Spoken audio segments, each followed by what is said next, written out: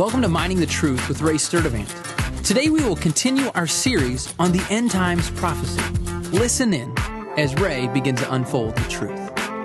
Hi, I'm Ray Sturdivant. We're studying the end times, and today we're looking at the pre-wrath view of the timing of the rapture. The pre-wrath rapture view is a belief that God's wrath does not take place until the end of the tribulation. Proponents believe the tribulation is Satan's wrath, and then after the church is raptured, God pours His wrath out on all who remain.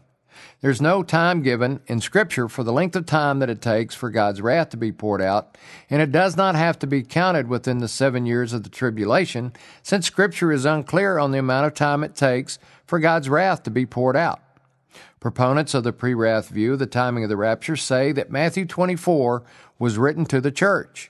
Matthew 24 is a response by Jesus to 3 questions asked of Him by His disciples. They asked Him, "When will these things be?" In other words, when will the things occur that He had just told them about, such as the temple being destroyed?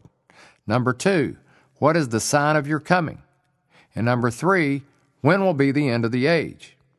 In Mark 13, we find a parallel passage where we discover it is the disciples that are asking these questions.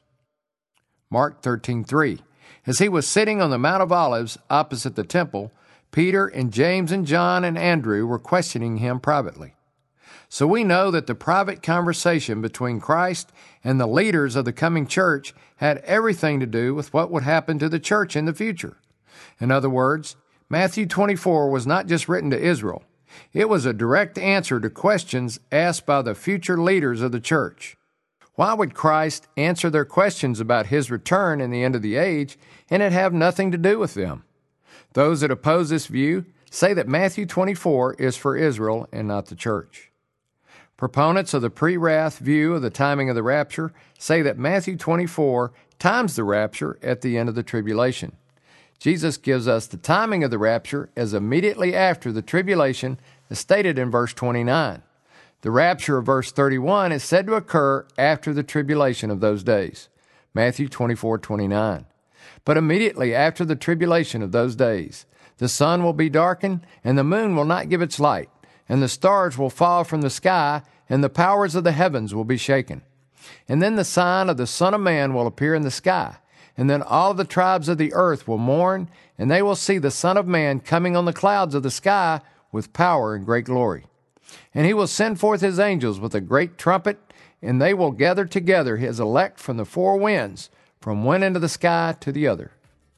Those that oppose this view say once again that Matthew 24 was written for Israel and not the church, and the event described as gathering the elect is the resurrection.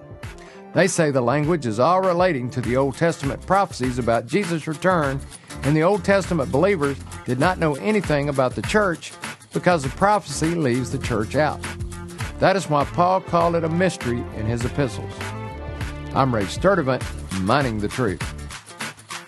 Thanks again for listening to Mining the Truth with Ray Sturdivant. If you have any questions or comments, don't hesitate to join us on the web at miningthetruth.com. Thanks again, and don't forget to join us as we continue mining the truth.